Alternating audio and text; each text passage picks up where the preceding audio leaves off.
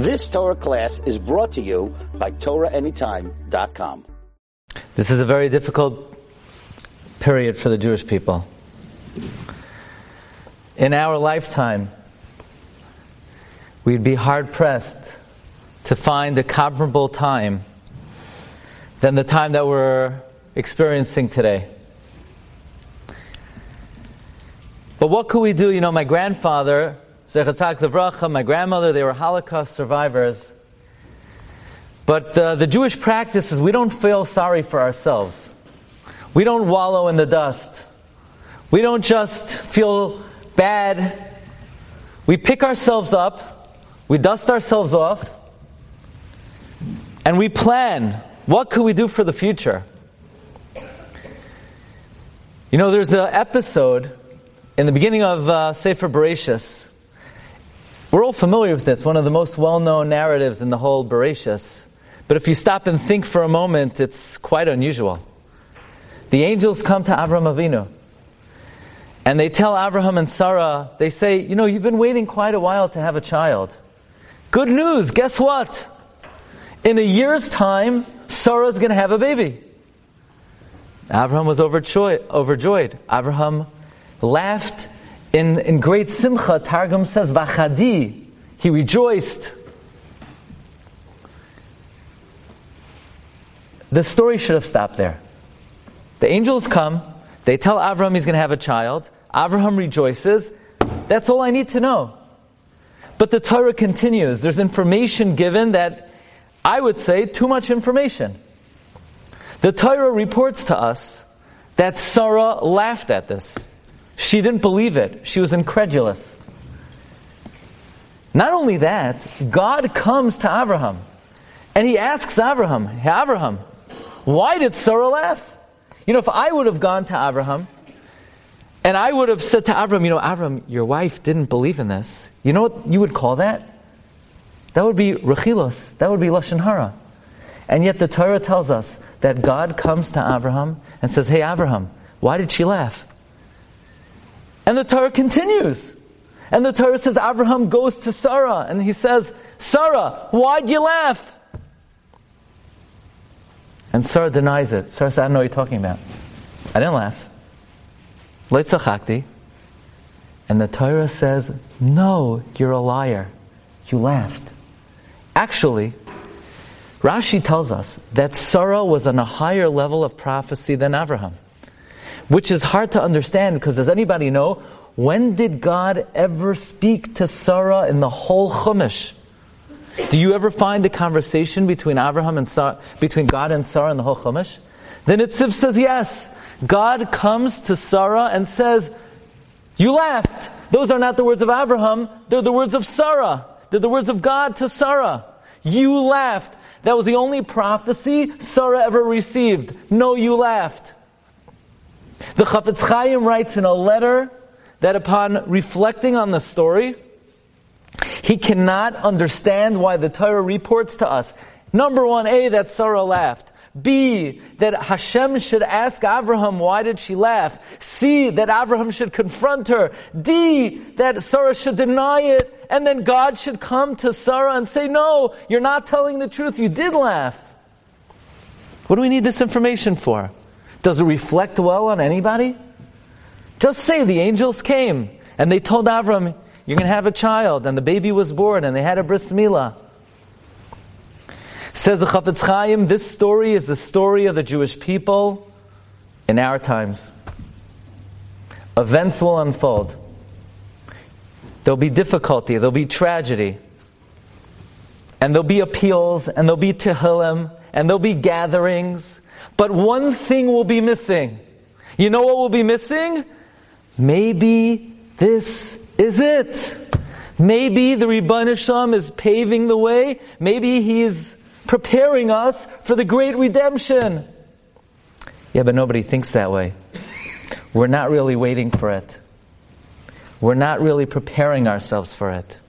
If we would be preparing for it, then we would wake up every single morning. We would say, Rebbeinu Shalom, I know the day is close. I repent before you. I return to you. I am preparing myself. If it happens today, I'm ready for it. Do we do that? Do we wake up in the morning saying, Ribbon Shalom, if today's the day, I'm ready? We don't do it. We're not really waiting. And when God brings the redemption, He's going to come to us and He's going to tell us, did you really think it was going to happen? And we're going to say, yeah, of course, we were waiting. And God's going to say, no, you weren't waiting. You laughed. You were incredulous. You got together, you had gatherings, you said Tehillim, but you didn't really prepare yourself. The story of Sarah, says the Chafetz Chaim, is a reflection of the Jewish mindset in the time before the coming of Mashiach. From here we learn, says the Chafetz Chaim, that we really need to prepare ourselves. So when the great day comes and God says, were you waiting for me? We're going to say yes. And if we're challenged and we're asked, you laughed, we're going to say, we weren't laughing, we were waiting. Perhaps the call of the hour is to recognize that we're living in historic times, and we know that one of the great questions that a Jew will be asked after 120, we know will be asked about our observance of all 613 mitzvahs. But the Gemara says there are 6 primary, fundamental obligations that we will face a specific cross-examination about. And one of those great questions will be, Tzipisa li Yeshua. Did you await the coming of Mashiach? Were you eagerly anticipating His arrival? Were you yearning for it? Were you pining for it? My grandfather, Zecher Tzaddik Livracha, told me every day when he was in Auschwitz, he believed the Emunah Shalema, Mashiach was coming today. My grandfather awaited the Mashiach like if you would order something on Amazon and they say it's coming Monday or Tuesday, and the doorbell rings and you say, oh, that's it? That's how he awaited the coming of Mashiach. Not as a theoretical concept, not as an idea, not as a principle, as a reality. So at the very least, let's try to identify some opportunities in the mitzvahs that we do, in the observances that we have, that at least we could say, okay, when I fulfill this, I'll use that as an opportunity to realistically await the coming of Mashiach. I want to share with you 2 such opportunities, and then I would like to speak about the events that are unfolding in a historical context. Number 1, the Arizal writes that we have 2 brachas in Shemona Esrei that are seemingly similar. We have the bracha V'Yerushalayim Ercha Barach Mem Tashuv, and we have the bracha Tzemach David Avdecha Mehira Satzmiach. Both seemingly refer to the rebuilding of Yerushalayim and the restoration of the Malchus Beis David. What is the difference between these 2 blessings? The Arizal writes, it's in the Shar HaKavanos, that when we say the bracha V'Yerushalayim Ercha, you see we have a tradition that there are 2 Mashiachs. There's a Mashiach ben Yosef, Mashiach ben David. This is discussed in the Gemara, even though the Rambam never speaks about Mashiach ben Yosef. The Gemara Masechta Sukkah speaks about a concept, Mashiach ben Yosef, Mashiach ben David. The fate of Mashiach ben Yosef seems to be somewhat unclear, whether he will survive the turmoil of the days that precede the coming of Mashiach. When you say V'Yerushalayim Ercha Barach Mem Tashuv, the Arizal writes specifically, when you say the words V'chisei David, the throne of David, the base of David, is Mashiach ben Yosef, the Arizal says. When you say V'chisei David Mehira L'Soicha Tachin, pray for the safe coming of Mashiach ben Yosef. And the Arizal says, when you say Ki Lishuascha Kivinu Kal Hayom, pray for the arrival of Mashiach ben David. So at the very least, 3 times a day, you fulfilled your responsibility of earnestly, sincerely awaiting the coming of Mashiach. The rest of the day, it's busy. We have things that occupy us. But at the very least, put a mark in your siddur, put your keys in your siddur, put a sign in your siddur, stop for a moment, pause and at least try to muster a few moments of feeling when you say these words, so at least 3 times a day, you could eagerly await the coming of Mashiach. That's number 1. Number 2. If you study Kabbalah Shabbos, the piyut written by Reb Shlomo Alkabetz about 450 years ago, you study the stanzas of Kabbalah Shabbos, you'll notice that the majority of Kabbalah Shabbos has absolutely nothing to do with Shabbos at all. Yeah, the first stanza, L'chadoidi l'kras Kallah, Shamar v'zachar b'dibur echad l'kras Shabbos, that speaks about Shabbos. That's why many of us are still awake. But once you get to Mikdash Melech Ir Melucha, once you get to the 4th stanza, the rest of it does not discuss Shabbos at all. Mikdash Melech is a request for the rebuilding of the Beis HaMikdash. Hisnari, Me'afar Kumi, Al Yad Ben Yishai is a prayer for the return of the Davidic dynasty. Uri, Uri, Shir Daberi. Who knows? Who uttered the words, Uri, Uri, Dabri Shir? Devaira. What do the words mean, Uri, Uri, Shir Daberi? Awaken, awaken. It's a prayer that Hashem should restore the institution of Nevuah, of prophecy. What does that have to do with Shabbos? Then we speak about the expansion of Yerushalayim.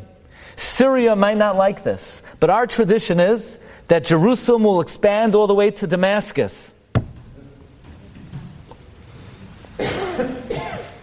That's what we're davening for in Kabbalah Shabbos. The expansion of Yerushalayim. There's opinion in the Gemara. Rabbi Yossi says, you take the northern and southern border of Eretz Yisrael. The Gemara in Gittin says, and you make a horizontal line, and it expands Eretz Yisrael through all the islands of the Mediterranean, including North Africa and southern Europe. That's the opinion of Rabbi Yossi in Masechta Gittin. That's what we're davening for in Kabbalah Shabbos, the expansion of Eretz Yisrael in the end of days.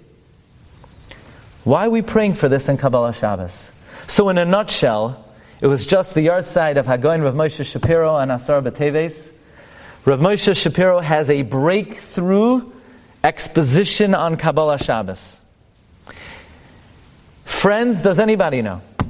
What day of the week was the Beis HaMikdash destroyed? You have 8 possibilities. Right? There are 8 days in the week, of course. So what's this guy talking about from America? In America, we have 8 time periods of the week. You have Sunday, Monday, Tuesday, Wednesday, Thursday, Friday, Shabbos, Saturday night. Matzoi Shabbos. These are 8 time periods. The Gemara Masechta Taanis tells us that both the first Beis HaMikdash and the second Beis HaMikdash were destroyed Matzoi Shabbos. Says the Maharal, it's not coincidence that both the Bayis Rishon and the Bayis Sheni were destroyed Matzoi Shabbos. Dvarim Gedolim Einam B'Mikra. You see, there's an idea in Jewish thought called Ashan, where time, place, and people converge. There are times and places that are synonymous. What Shabbos is in time, the Beis HaMikdash is in place. Shabbos is, so to speak, the Beis HaMikdash of the week. The Beis HaMikdash is the Shabbos of the world. Shabbos and the Beis HaMikdash are synonymous. So long as you're moving towards Shabbos, you cannot have a destruction of the Beis HaMikdash. So how's the temple ever destroyed? You're always moving towards Shabbos. Hayom Yom Rishon b'Shabbos, Hayom Yom Sheni b'Shabbos, Hayom Yom Shlishi b'Shabbos. The answer is there's only one window, one juncture in time where you're moving away from Shabbos. Matzoi Shabbos. Matzoi Shabbos is the only time of the week that you're moving away from, and therefore that's the only window of opportunity for the Beis HaMikdash to be destroyed. Says Rav Moshe Shapiro, and I've never seen him express himself in the following way. Halacha l'maisa. All of his ideas are machshava, philosophy. He says, halacha l'maisa. After 120, when they ask, did you eagerly await the coming of Mashiach? When does a Jew fulfill that great obligation? Kabbalah Shabbos. Kabbalah Shabbos. As you're awaiting the coming of the Beis HaMikdash of time, you are synonymously, at the same time, awaiting and yearning and pining for the rebuilding of the Beis HaMikdash. And therefore, part and parcel of Kabbalah Shabbos is you're davening, not only greeting the Shabbos, yearning for the Shabbos, you're davening that Hashem should rebuild the Beis HaMikdash. You're davening Hashem should bring back all the treats, all the goodies of antiquity, of when the Beis HaMikdash stood. Hashem should restore prophecy. Hashem should restore Malchus Beis David. Hashem should expand Jerusalem all the way to Syria. The second time, and I would suggest, in New York, a lot of ladies get together Friday night and they say Tehillim. Perhaps, though, it should not come at the expense of Kabbalah Shabbos. Because Kabbalah Shabbos, one is fulfilling one of the most fundamental objectives of life as a Jew. Yearning for the coming of the Geula. That's another great opportunity to mekayem the important function of this world of tzipisa liyeshua. Let's try to place the events that are unfolding before our eyes in a historical perspective. If you look in Medrash throughout Sefer Bereshis, the Medrash Rabbah always refers to 4 exiles.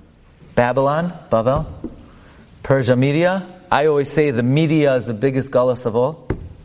Yavan, Greece, and Rome, Edom. This is a concept reiterated in Bereshis Rabbah numerous times. Anytime the number 4 is alluded to in Sefer Bereshis, it's always a reference to the 4 Galios. V'ha'aretz ha'isasayhu, emptiness, Bavel. Baihu, Madai. Choshech, Yavan. Sahaim, Rome. The 4 rivers in Gan Eden, the 4 exiles. The 4 descriptions in the Bris Bein HaBasarim, the 4 exiles. The 4 descriptions in the sheep that Yaakov Avinu encounters when he meets Rachel. Again and again and again, the Medrash Rabbah refers to 4 exiles. And the Achronim ask, most notably Maral of Prague, that what happened to a galus that's a very powerful and devastating and demoralizing galus Yishmael. Why isn't Yishmael on the list? Is Yishmael not a galus? Are the events that we've experienced in the last couple of months, is that not part of something called Galus Yishmael? Why is Yishmael not on the list? Now you should know that in the opinion of Ibn Ezra, the 4th Galus is Galus Yishmael.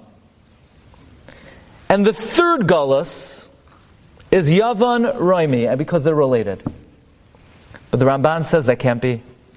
It's against Chazal. Chazal never referred to Galus Yishmael. Why not?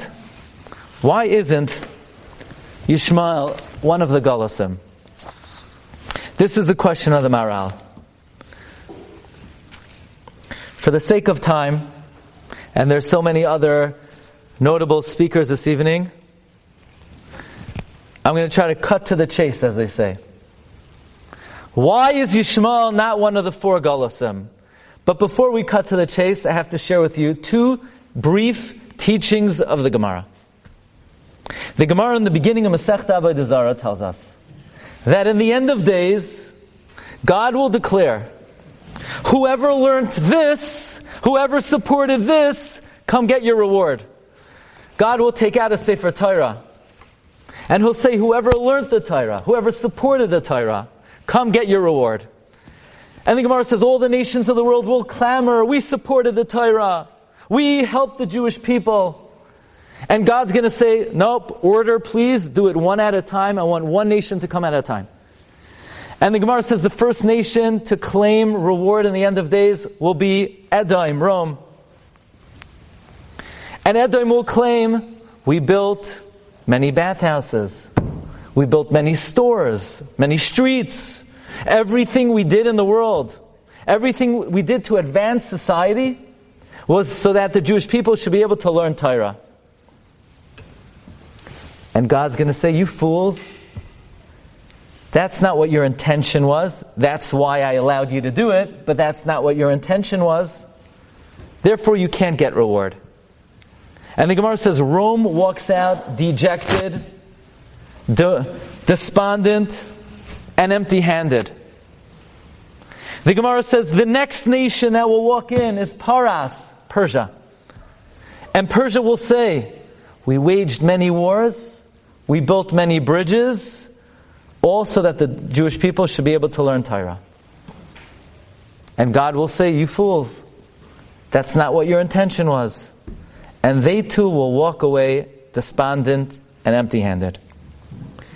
Asks the Gemara, why only Rome and Persia?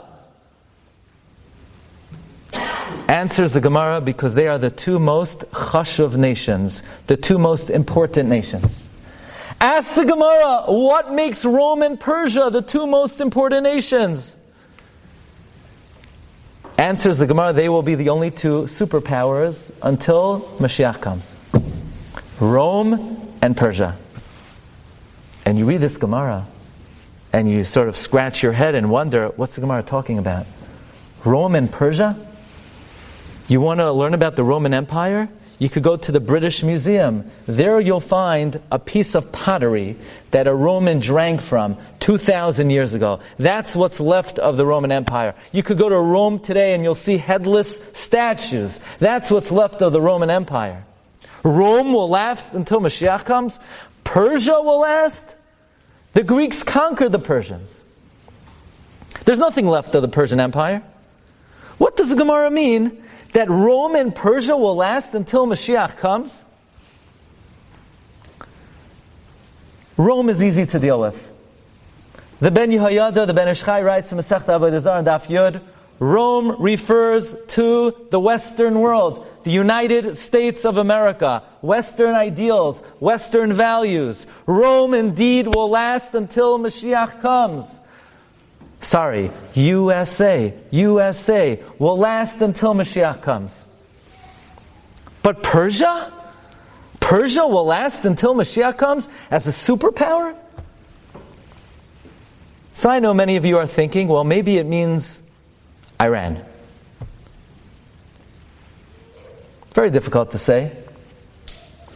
Iran today has no similar ethnicity, culture, genetic commonality with the ancient Persian Empire.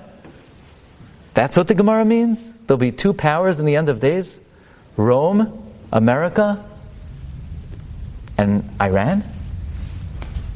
Let me share with you another Gemara, but you'll see how the Maharal literally opens up the heavens and prophetically sets the stage for the final two players before Mashiach comes. There's a Gemara Masechta Yuma. The Gemara says two nations will stand before Mashiach comes. Rome and Persia. Roimi and Paras. Ask the Gemara, who will defeat who? So I live in New York. I live in the United States of America. I am hoping the Gemara will say, Rome will defeat Persia. Makes me feel much more comfortable. We'll hang out in New York until the great day comes. That's not what the Gemara says. The Gemara brings three views. You should be familiar with them. The Gemara brings the opinion of Rebbe. Asida Roimi Shetipo Biad Paras. Rome will fall to Persia. The Gemara brings the opinion of Rabbi Yochanan. Rome will fall to Persia. And then the Gemara brings the dissenting view. Rav, Persia will be defeated by Rome. What do these Gemaras mean? Are they just agadata that we have to write off and say, well, we don't really understand the allegory of the Gemara?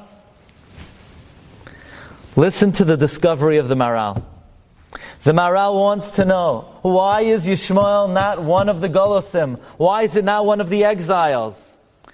Says the Maharal, he gives a first answer. I'm just going to share with you the final answer of the Maharal. Says the Maharal, Yishmael is one of the four exiles. Which one? Paras, Persia.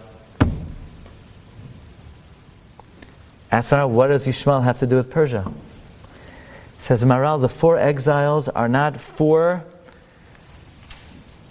powers, kingdoms, There are 4 personality types.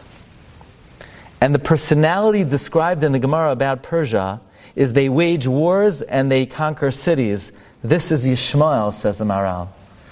According to the Maharal, the Gemara then has set up for us the 2 big players in world history before Mashiach comes.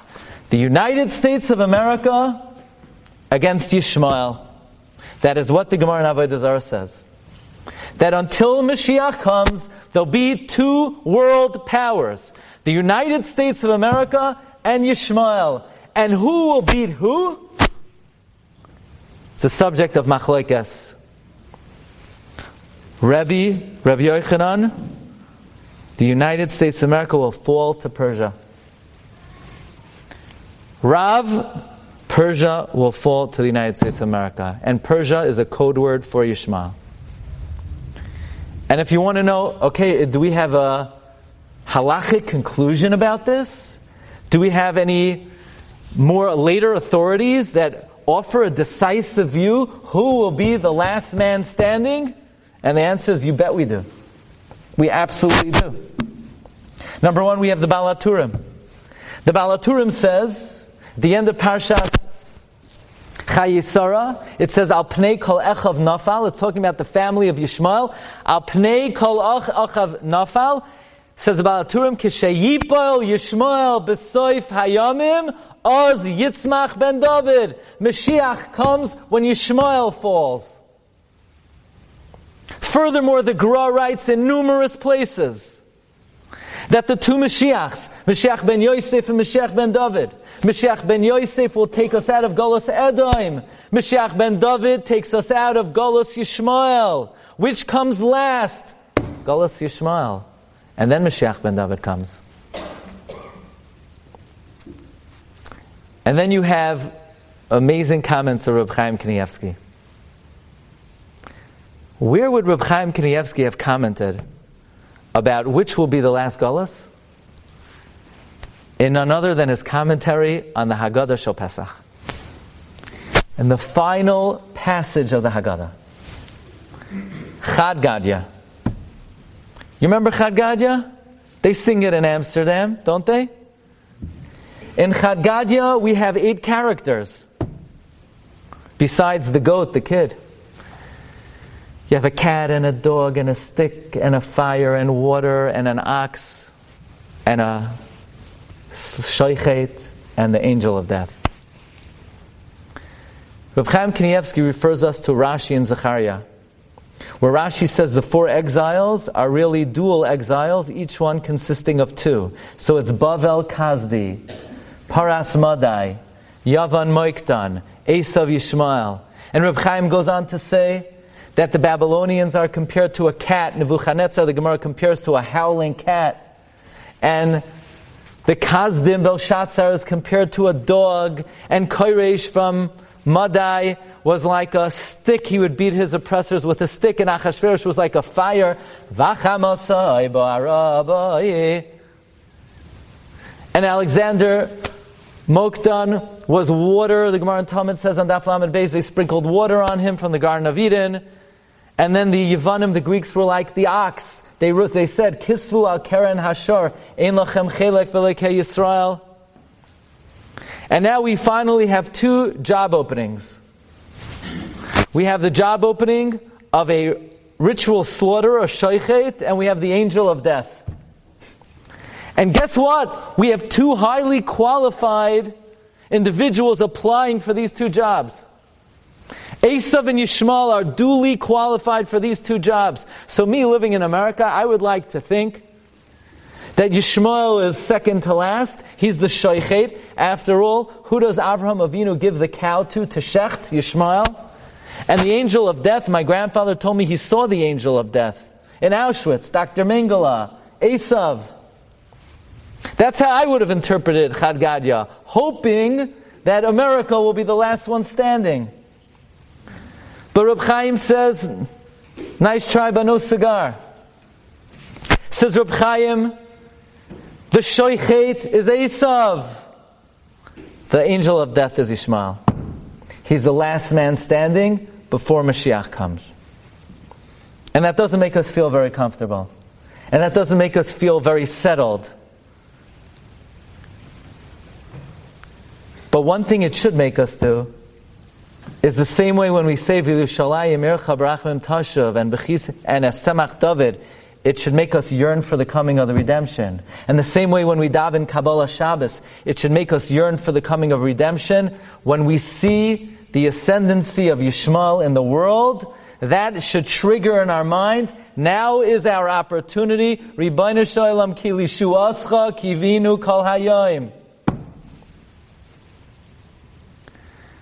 But let me just end off with one perspective on learning these Gemaras this way, that in the end of days there are two superpowers, Esav and Yishmael, America and the Arab world.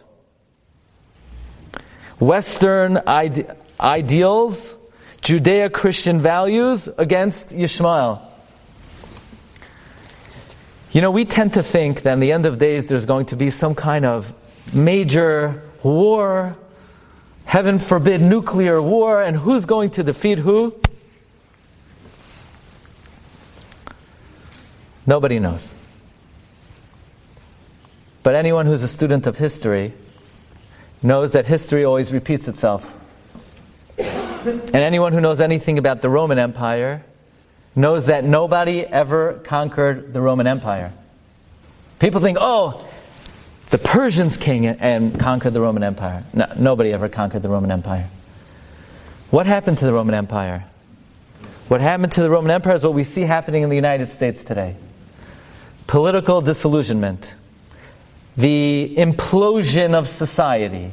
Bereft of any ideals or values, where nobody conquered it, nobody defeated it. There was recognition internally that it doesn't stand for anything anymore.